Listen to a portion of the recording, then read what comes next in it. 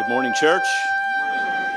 My name is Dan Bowers. My wife Tracy and I have been members here for a little over 27 years, and it has been a joy for us. We're going to continue our worship this morning in the listening to God's Word, and I invite you to turn in your Bibles to Ephesians chapter 6. If you didn't bring a Bible, there should be a Bible in the seat in front of you, and it would be on page 979.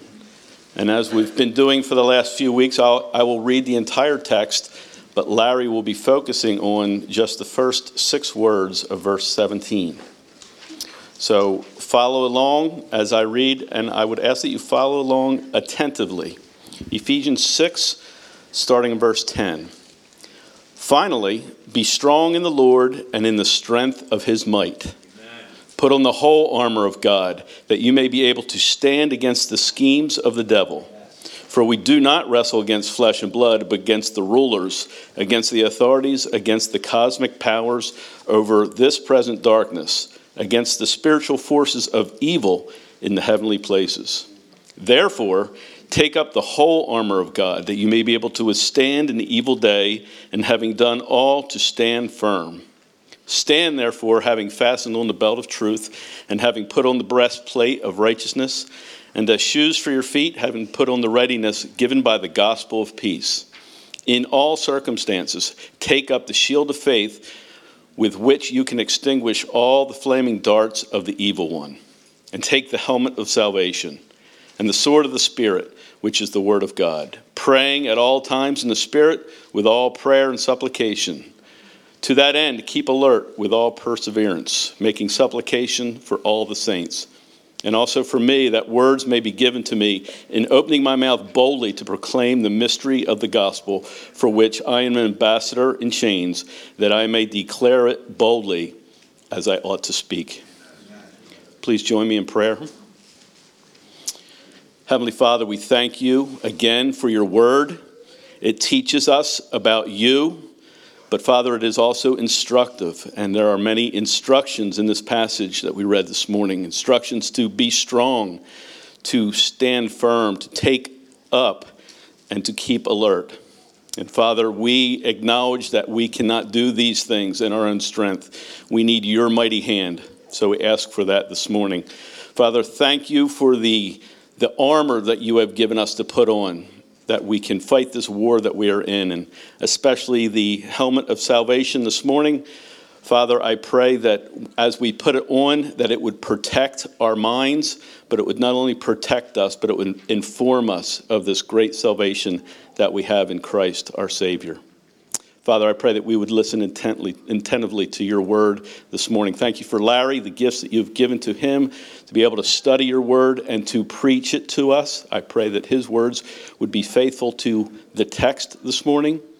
And Father, I pray that we would be reminded that one of our greatest acts of worship to you is to trust in and obedience to your word.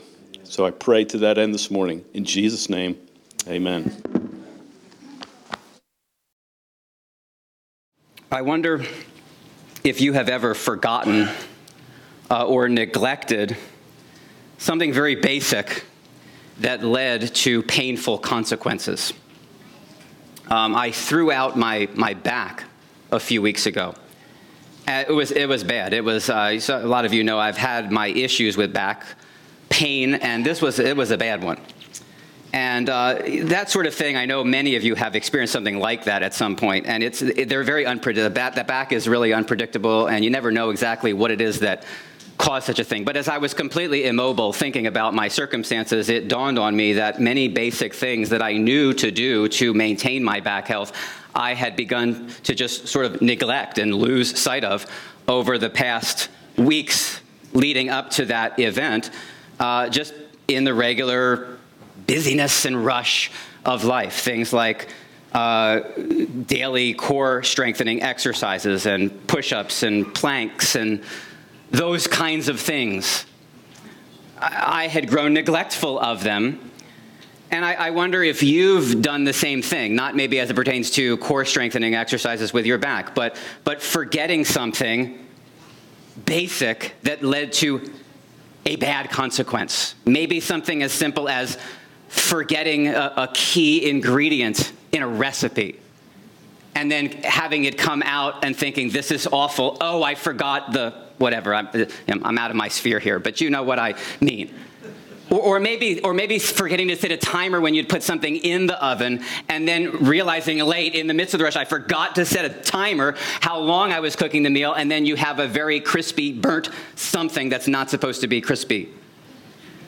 Maybe it's forgetting to set an alarm and how that led to your missing an important meeting perhaps the next day, or locking yourself out of the car maybe.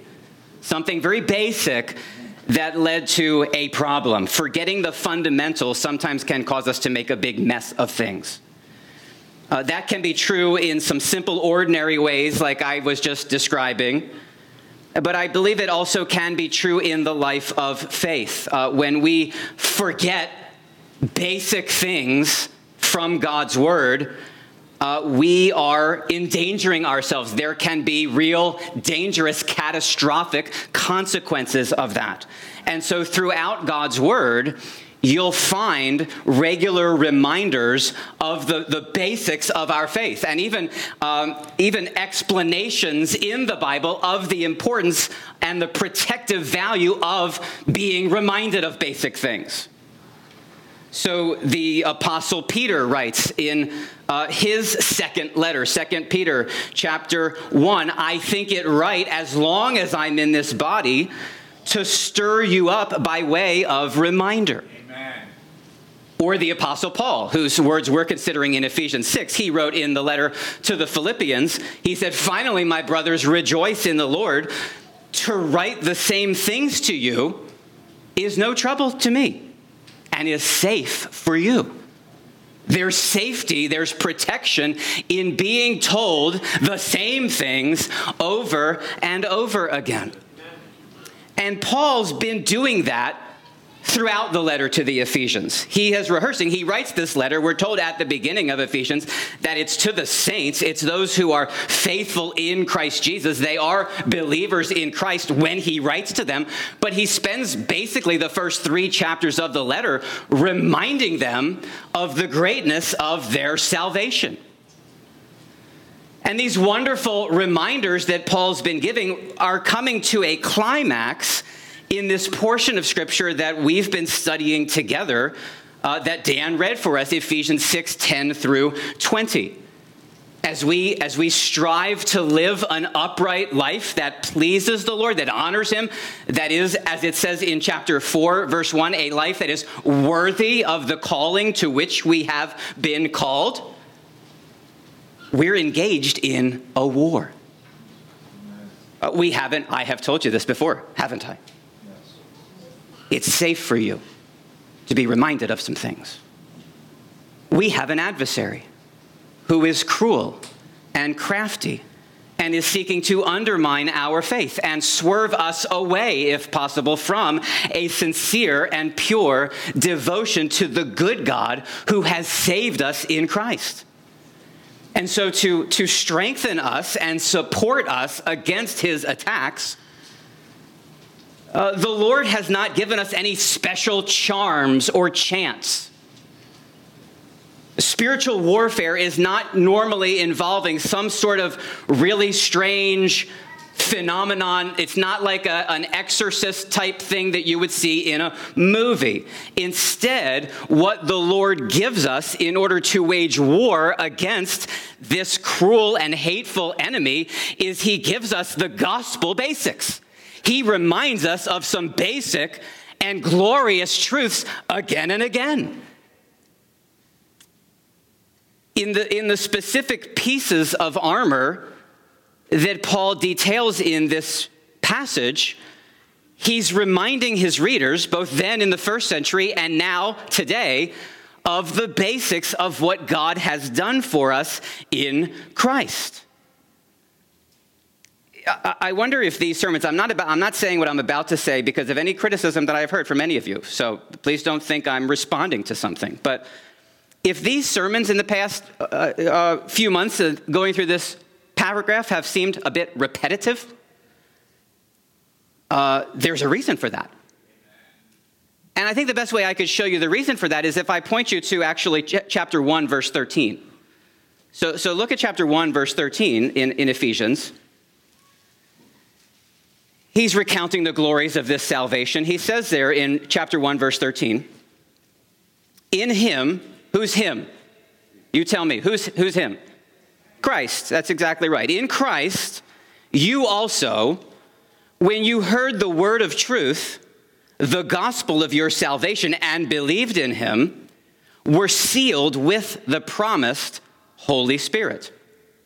Now, did you just notice in that one verse that 5 of the 6 pieces of armor that are mentioned in Ephesians 6, 10 to 20 are mentioned right there in that one verse?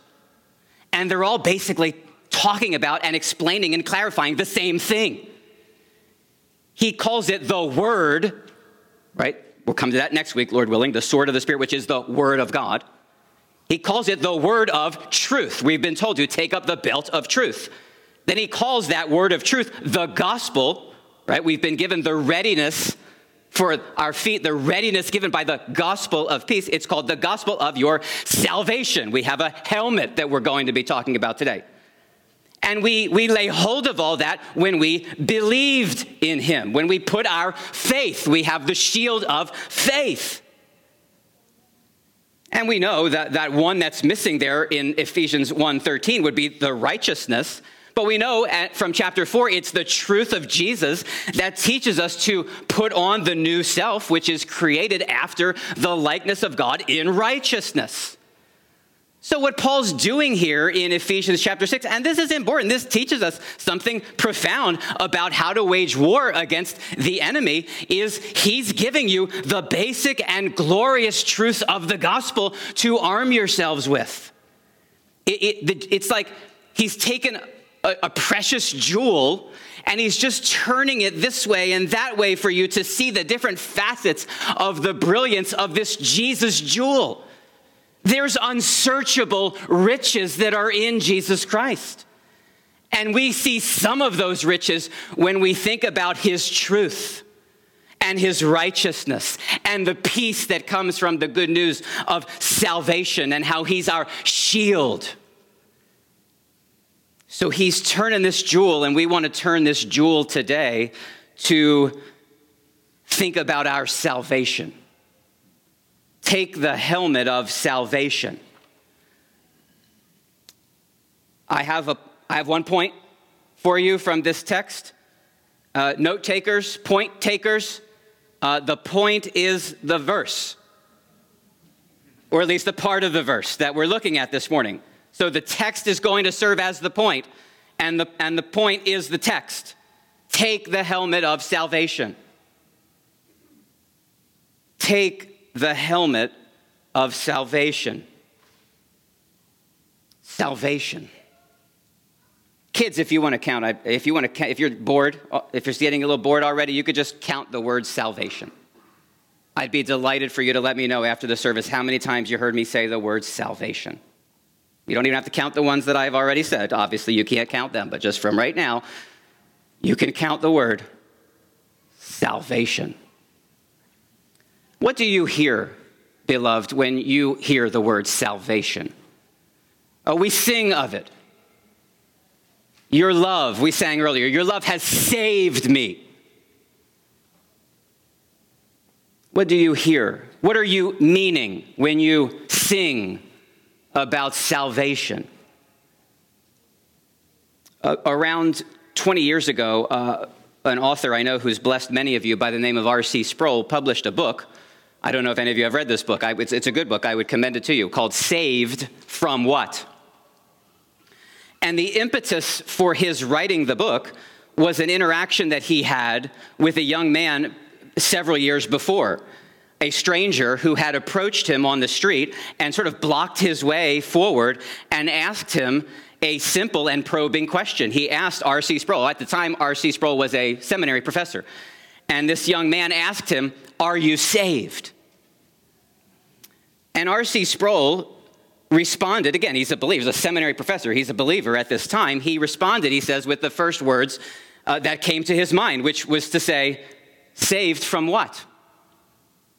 And as he recounts the story, he said the young man just seemed taken aback at that question as a response. And he didn't seem to know how to answer exactly. He began to stammer and stutter, being obviously unsure how to respond. He just kind of stammered something to the effect of, save from what? Wait, do you know Jesus? I don't know this young man. Maybe maybe he had a better answer, but he just lost sight of it. That can happen. But I think as Christians, we can throw that word around, but we've got to understand what it means. If this was a problem in 2002 when R.C. Sproul wrote the book, I think it's probably more of a problem today amongst Christians and amongst churches. And I don't say this because I want to be demeaning or belittling of other churches. Right? It's not our job, is it, to play the church police and inspect and examine what every other church is saying or doing. Well, we want to guard this one, though. We want to guard the message of salvation in this one. And it does seem to me that in many circles, the word salvation is used without any reference of what we're really talking about. It seems as though oftentimes the language of salvation is being used to describe Jesus' work in helping us to move forward in particular areas of our lives. Maybe freedom from insecurity, or freedom from fear, or anxieties, or stress. So the good news of Christianity sometimes is communicated as Jesus is the void that will fill your heart. He's a meter of your needs. He's a healer of your emotional distresses. And Jesus can save you from a life of purposelessness, or of low self-esteem, or of unhappiness. Now, those things are not entirely wrong, but when they become the entirety of our message, it becomes entirely wrong. When Paul told the Ephesians to take up the helmet of salvation, he was not talking about deliverance from low self-esteem. He was not talking about salvation from a general sense of purposelessness. What was he talking about? Well, there's many places in the Bible we could go, but I was just drawn to the one place where R.C. Sproul actually goes when he begins to explain from that story what is it that he began to communicate, and he went to the prophet Zephaniah. Now, you don't have to turn there, but let me just read to you a few verses from Zephaniah chapter 1. He says, "The great day of the Lord is near and hastening fast. The sound of the day of the Lord is bitter. The mighty man cries aloud there. A day of wrath is that day, a day of distress and anguish, a day of ruin and devastation, a day of darkness and gloom, a day of clouds and thick darkness, a day of trumpet blast and battle cry against the fortified cities and against the lofty battlements. I will bring distress on mankind." This is what the Lord says. "I will bring distress on mankind so that they shall walk like the blind, because they have sinned against the Lord. Their blood shall be poured out like dust, and their flesh like dung. Neither their silver nor their gold shall be able to deliver them on the day of the wrath of the Lord. In the fire of his jealousy, all the earth shall be consumed. For a full and sudden end he will make of all the inhabitants of the earth." Beloved, the Lord is not embarrassed to talk that way about sinners. That's his word. That's what God says. Our culture kind of has this naive sentiment about hell, as if it's the place where the fun people go to have fun in a continued way, you know? It's not that. There's no gladness. There's no laughter. Did you hear the words that were used in that passage to describe it? Bitter and wrath and distress and anguish and ruin and devastation and dung and fire. God's not nervous. He's not sheepish about communicating that kind of thing, as if maybe some people will think poorly of him if such things would be communicated to others. It's a fury of fire that it says there would consume everyone, all the inhabitants of the earth. And that's exactly what the Apostle Paul has said already in his letter to the Ephesians. You remember chapter 2, verse 3, don't you? Where Paul says, we all once lived in the passions of our flesh, and we were by nature children of wrath, like the rest of mankind. So if you had any thought, maybe that grim picture there at the beginning of Ephesians, that maybe the Ephesians themselves, they were just really some wretched people. No, he says their predicament was just like the rest of mankind. That's why we need to be saved. That's what we need salvation from, the ungodly. And that's everybody, everywhere. The ungodly have a date with destruction. And it will come, we know from the New Testament, this day of the Lord that Zephaniah speaks of. We know that day will come to fulfillment at the day of the revelation of the Lord Jesus Christ. Because Peter picks up on this language of the day of the Lord from Zephaniah and other places in the Old Testament. And Peter, in 2 Peter chapter 3, he says the day of the Lord will come like a thief, and then the heavens will pass away with a roar, and the heavenly bodies will be burned up and dissolved, and the earth and the works that are done on it will be exposed. So on that day, it will be the day of judgment and destruction of the ungodly. It will be a day of cosmic fire, a universal fire throughout the entire universe that will extinguish even what he says there is the heavenly bodies. I'm not sure exactly what that means, but I think it has to do with the planets and the stars and the moon and the sun, all the heavenly bodies being destroyed. And the ungodly justly being judged with eternal destruction, not being annihilated, not being put out of existence. That's not what the Bible teaches, but actually enduring the eternal agony that they are owed as the righteous punishment for their own sin against God. John, the apostle of love, John writes in Revelation chapter 14 that the smoke of their torment will rise forever and ever, and they will have no rest day or night.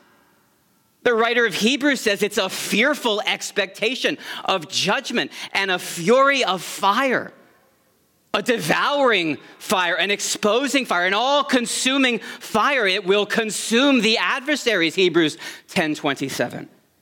Jesus describes it as an unquenchable fire. I'll say it again. God is not embarrassed to talk this way to human beings in their sin. And we, beloved, I'm speaking to you brothers and sisters in Christ right now, we should not be ashamed to tell people about this. Our culture is spring-loaded to understand injustice. Everybody's watching this trial, this case over here, and this case over here. I'm talking about trials in the news, and they want justice.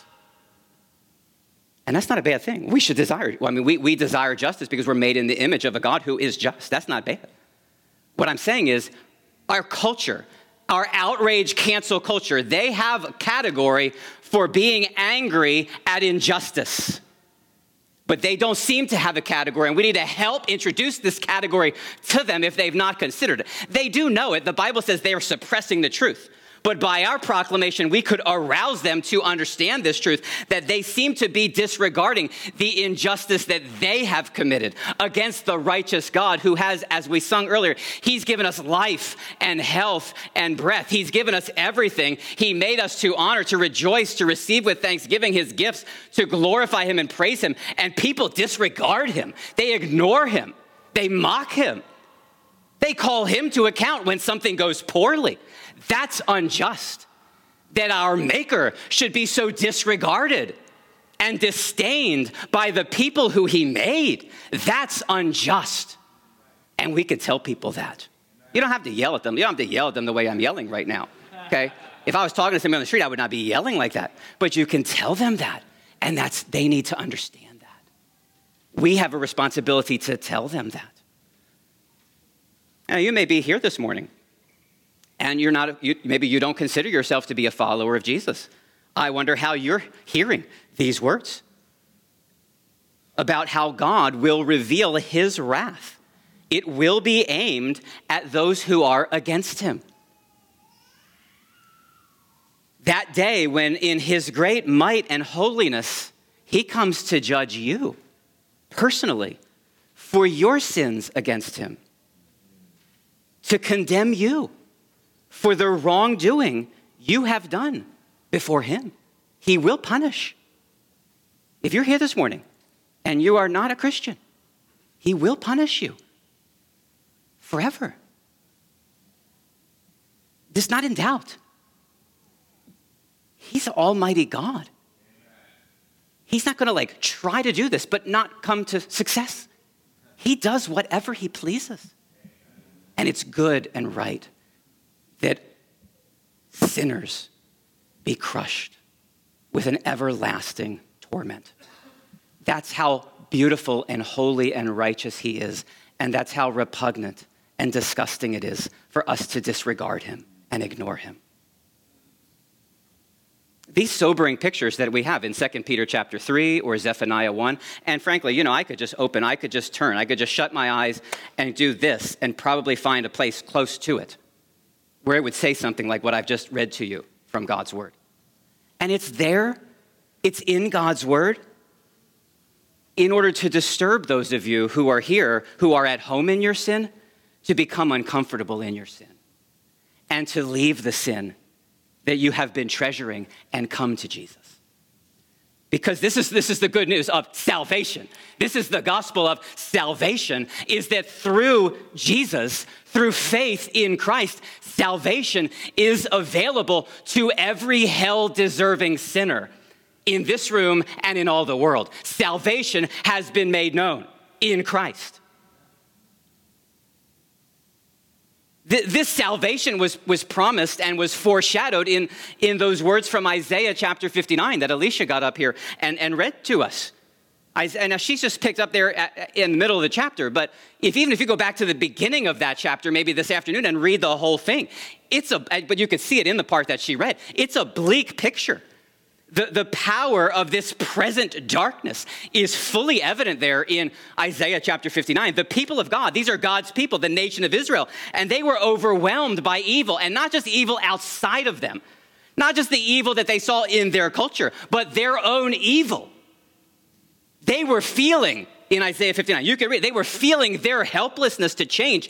They needed the Lord to come in person. He must come to save them, or all would be lost. And in that context of sin, in Isaiah 59, of transgressions multiplied, and of righteousness standing away far from the people in their sin, and in that context of denying the Lord he came and he brought salvation by his own arm, since there was no one else who could accomplish it. He came, he put on righteousness, Isaiah 59:17. He put on righteousness as a breastplate and a helmet of salvation on his head. And we're told there in verse 20 that a Redeemer would come to Zion, to those in Jacob who would turn from their transgression. Oh, there would be reaping of destruction and wrath and fiery judgment for those enemies of God who would cling to their sin. But for those who would turn from their transgressions, there would be pardon and there would be salvation, because the Lord himself would come in righteousness, bringing salvation. And we know that Redeemer is the Lord Jesus. You know these words in Romans chapter 3, all have sinned and fall short of the glory of God. But that's the picture. That's the Zephaniah 1 picture. That's the Isaiah 59 picture. That's the Ephesians 2 picture. That's the picture of mankind. All have sinned and fall short of the glory of God. But praise God, that's not where the verse ends. And that's not where the story of God ends. Because Paul goes on to say, all have sinned and fall short of the glory of God and are justified That means counted righteous, are justified by his grace as a gift through the redemption that is in Christ Jesus, whom God put forward, fancy word coming up, as a propitiation by his blood to be received by faith. Do you know what it means? That Jesus is our propitiation. I don't like to just get into fancy words for the sake of fancy words, but when it's in the Bible, we want to know what it means. A propitiation is a satisfaction of wrath. It means that wrath, that Zephaniah 1, gloom and darkness and devastation and fire, that fiery wrath that was deserved against sinners, Jesus satisfied it because he took it upon himself. By his blood, by his sacrifice, he offered a once-for-all atoning sacrifice so that sinners could be forgiven, that our sins against him might be atoned for, that the wrath of God that hung upon us might be satisfied. He was in immortal glory forever, Jesus, and yet he chose a cross. He chose willingly to be nailed to a piece of wood by beings that he had created. And he did that because he loved us. Because he would make a way of salvation for all, to flee to him, to believe upon him, to confess yourself as a sinner and cling to Jesus. And he promised he will wash you with his blood. He will declare you righteous. And it's simply a gift that we receive by faith. Amen. Kids, I know I told you to count the word salvation, or I said you could count the word salvation. What am I at? Anybody doing it? What you got? You got some. She's counting. 18. Okay, we have one bigger kid who's got 18 on the clock. Well, I want to. You can count salvation, but more important than you counting salvation, the number of times you hear it, would be to understand what it means. And I just want when I was reading this passage in Romans 3, I was just thinking about you kids when it said that we are justified by his grace as a gift. And I just started thinking about you kids. Because we're getting closer to Christmas. Maybe you've started to think about some gifts that you would like. Maybe you'll get those gifts. Maybe you won't. One thing that's probably I'm confident of is that if you do get those gifts that you're really excited about this Christmas, by the time we get to this time next year, you will have mostly forgotten about those gifts. Many things we get excited about. Many things we forget about. I don't want you to forget about this gift. God has promised a wonderful, wonderful gift to every child who would believe upon him. The gift is this, that even though you're a sinner, kids, do you know that you're sinners? You're sinners. Maybe sometimes you've sinned and your parent, your mom or your dad has gotten angry with you. And that anger, parents, you'd be interested by some of the faces I'm getting at this point. Sometimes your parents have anger, it's maybe not godly anger. Sometimes your parents sin in their anger. But God is really angry against sin, all sin. And his anger is always good. He never goes off the top and freaks out in anger. His anger is good and righteous. And it's directed even towards kids in their sin. But I don't want you to be scared by that, kids, because Jesus has provided a wonderful, wonderful gift for you. So much better than the stuff you might unwrap under the tree for Christmas. He has made a way for us to be forgiven of our sins by trusting in Jesus. And you hear us say that every week. And you've probably heard your parents tell you about that a lot. But maybe today is a day where you especially want to not just hear about it, but actually kind of lean into that and really think about what that would mean for you. Maybe that's something you want to talk to your mom or your dad about this morning after the service. You could talk to me about it. I would love to talk with you about that after the service. I won't yell at you. I'll talk just like this. Beloved, salvation is an amazing gift. It's all bound up in Christ. Right? This is the gospel of your salvation. These same rebels against God, so richly deserving of distress and anguish and ruin and devastation and of his fiery wrath, we've been made alive with Christ. We've been raised up with Christ. We've been seated with him in the heavenly places in Christ Jesus, and that is how God has saved us. In Christ, God rescues from death and wrath and bondage, transferring all who believe into a new dominion where Christ rules with unceasing, immeasurable riches of grace in kindness toward us. Grace in kindness so rich, so abundant, it will take him, do you see in chapter 2, verse 7, it will take him the coming ages to show you the immeasurable riches of his grace in kindness. One age would not be enough time for him to show you the immeasurable riches of his grace in kindness towards you in Christ Jesus.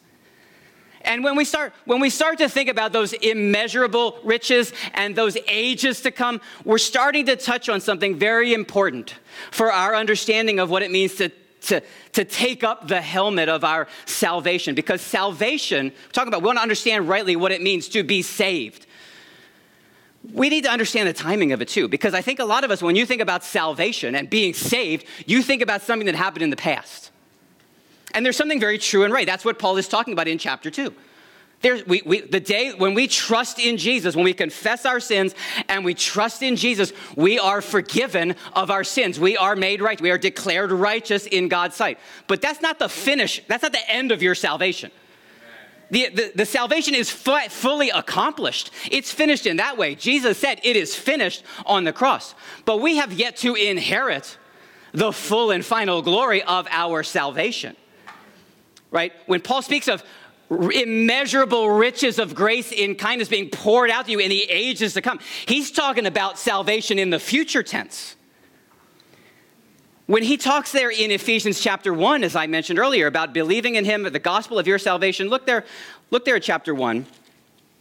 Again, that verse I read earlier from verse 13, right? You believe the gospel of your salvation. You believed in him. You were sealed, he says, with the promised Holy Spirit, who is the guarantee, right, the down payment of our inheritance until we acquire possession of it, to the praise of his glory. So there's future coming. We've got the down payment of this salvation now, but we don't have the fullness of it. The Apostle Peter spoke of this future salvation to those wearied Christians in the first century that he was writing to. 1 Peter chapter 1, right? We know the letter of 1 Peter was written to weary Christians whom the devil was on the prowl seeking to devour. And how Peter began was reminding them of the future glory of their salvation. 1 Peter chapter 1, blessed be the God and Father of our Lord Jesus Christ. This is 1 Peter chapter 1, verse 3. According to his great mercy, he has caused us to be born again to a living hope. Hope, right? Hope is future. A living hope through the resurrection of Jesus Christ from the dead to an inheritance that is imperishable, undefiled, unfading, kept in heaven for you, who by God's power are being guarded through faith for a salvation ready to be revealed in the last time. See, there's a salvation we've got in Christ. He has rescued us, and yet in Christ he has promised the full rescue, the final rescue, the fullness of it is yet to come.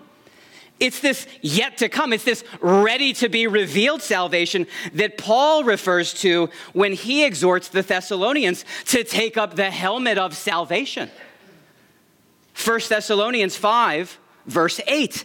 Since we belong to the day, beloved, let us be sober, having put on the breastplate of faith and love, and for a helmet, the hope of salvation. The hope of salvation. There's a salvation coming, beloved. It's going to make all the sufferings of this present time not worth comparing. Amen.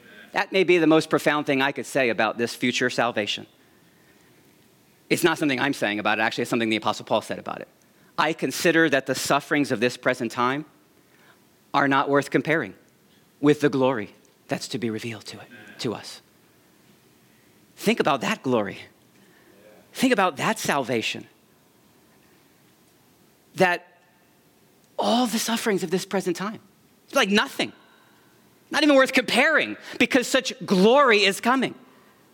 This is by God's grace. This is the redemption that is found in Christ. This is the hope that we were saved for. Not just saved from something, but we were saved for something. We were chosen by God. We were predestined by God. He's talking about there in the first chapter. We were called by God's grace. We were made alive, and we were justified, and we were adopted, and we were raised with him, and we were seated with him, and we were sealed with the Holy Spirit for this future inheritance, an inheritance, a world that is totally purged of all the effects of sin, where what is good and right and true is all that we know everywhere, all the time. Can you imagine a world like that? What news headlines have you been thinking about this week? God promises a world, a new heavens and a new earth in which righteousness dwells, where everywhere, all the time, in everything, what is good and what is right and what is true, by God's definition, is celebrated. A world of perfect peace and justice, where nothing puts to shame, nothing confounds us.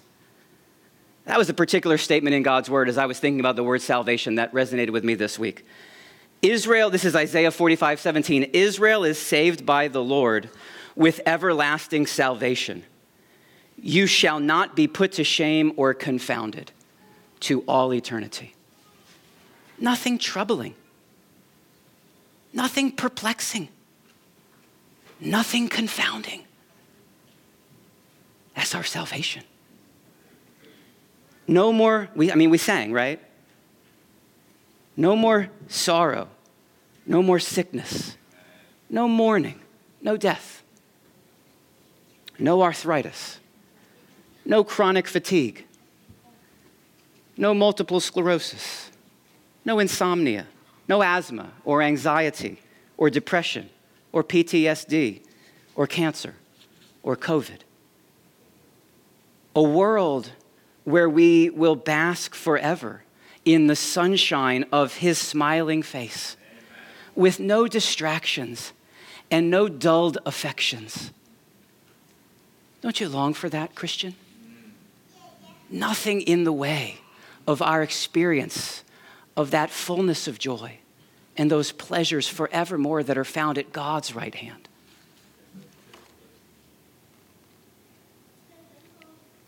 It will be said on that day, behold, this is our God.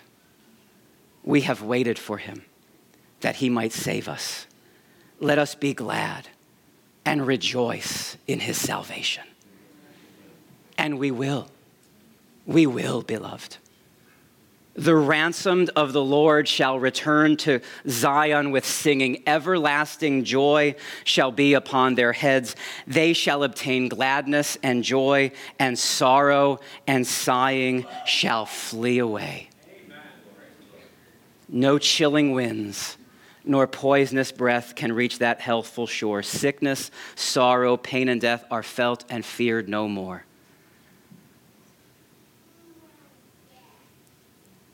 I kind of want to sing. Gail, you want? I am bound. I am bound. I am bound for the promised land. I am bound. I am bound. I am bound for the promised land. Now, Sue was just very kind to you, but you did not need the word. You did not need that word. I hope you know that line. Oh, it's going to be a great day. But you know, it gets tiring while we wait. And I got to wrap this up. We're talking about salvation. It's hard to do that in 40 minutes. We got to wrap it up. We got to take the helmet. Okay, that's the salvation. We got to take it. Put it on. Hold it forth. That's what we're doing. That's why we gather, you understand. You want to think about this more? You want to think about putting on the helmet of salvation more? You could just read through the book of Hebrews in its entirety. The word helmet's not used, but I think the whole book of Hebrews is about putting on the helmet of salvation. You could listen to it. You can listen to the book of Hebrews preached to you. It's on the website. I forget what the date of that is, but you can just hear the book of Hebrews preached as a sermon. It's about putting on the helmet of salvation. Weary, discouraged Christians. That's how that's how the enemy works to attack us sometimes. Right? Sometimes it's just flagrant immorality. We have the breastplate of righteousness to resist the schemes of the devil, to entice us to immorality. Sometimes it's lying. Sometimes it's divisions and conflict within the church, but sometimes it's just exhaustion. It's just the hopelessness and the discouragement of waiting day after day and week after week for this glory, and it doesn't come. And we're waiting, and we can just weaken in our resolve. And so we gather together. It says this in your bulletin. We gather on the first day of the week to encourage one another. Well, we didn't just make that up, you understand. That's in the Bible, right? Let us hold fast the confession of our hope without wavering, for he who promised is faithful. And let us consider how to stir up one another to love and good works, not neglecting to meet together, as is the habit of some. Don't make that a habit. Do not make a habit of neglecting the assembling of ourselves together, because we're called to gather together to encourage one another, and all the more as you see the day drawing near. Oh, we seek to do that for one another when we gather on Sunday. But we're so needy and we're so weak. We need that kind of encouragement every day.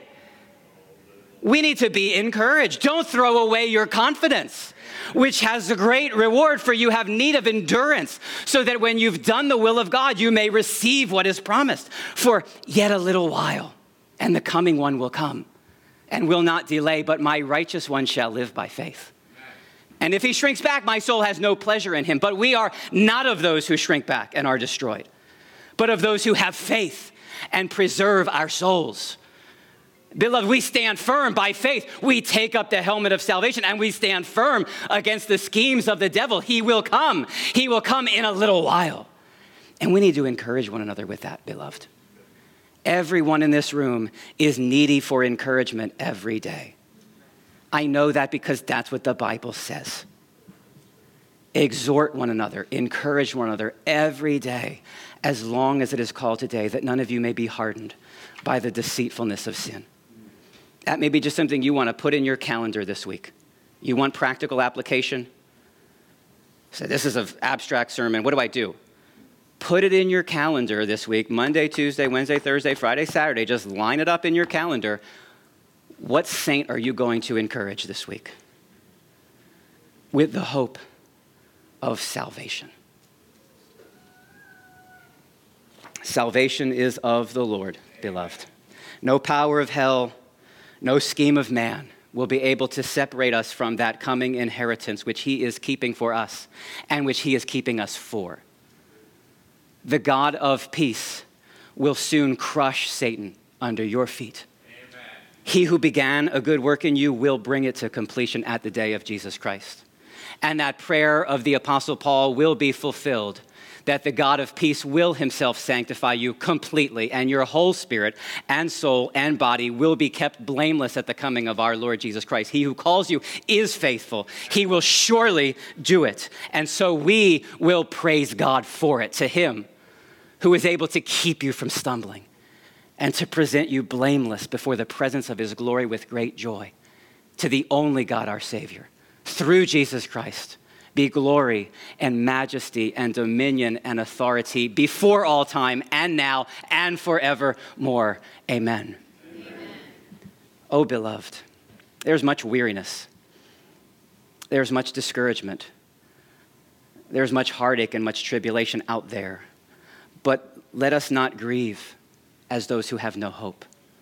Let us encourage one another with these words. Hold fast to the confession of your hope without wavering, for he who promised is faithful.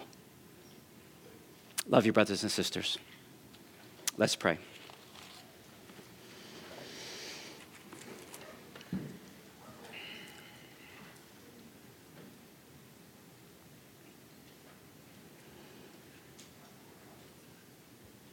Heavenly Father, we want to bear witness to your excellencies by remaining strong and hopeful, content, in a world that so frequently entices us towards despair. Father, I pray right now for those in this congregation who have been feeling hopeless. This is not a condition that we as your people are immune from. But your word is truth. Your promises are sure. Your salvation is certain.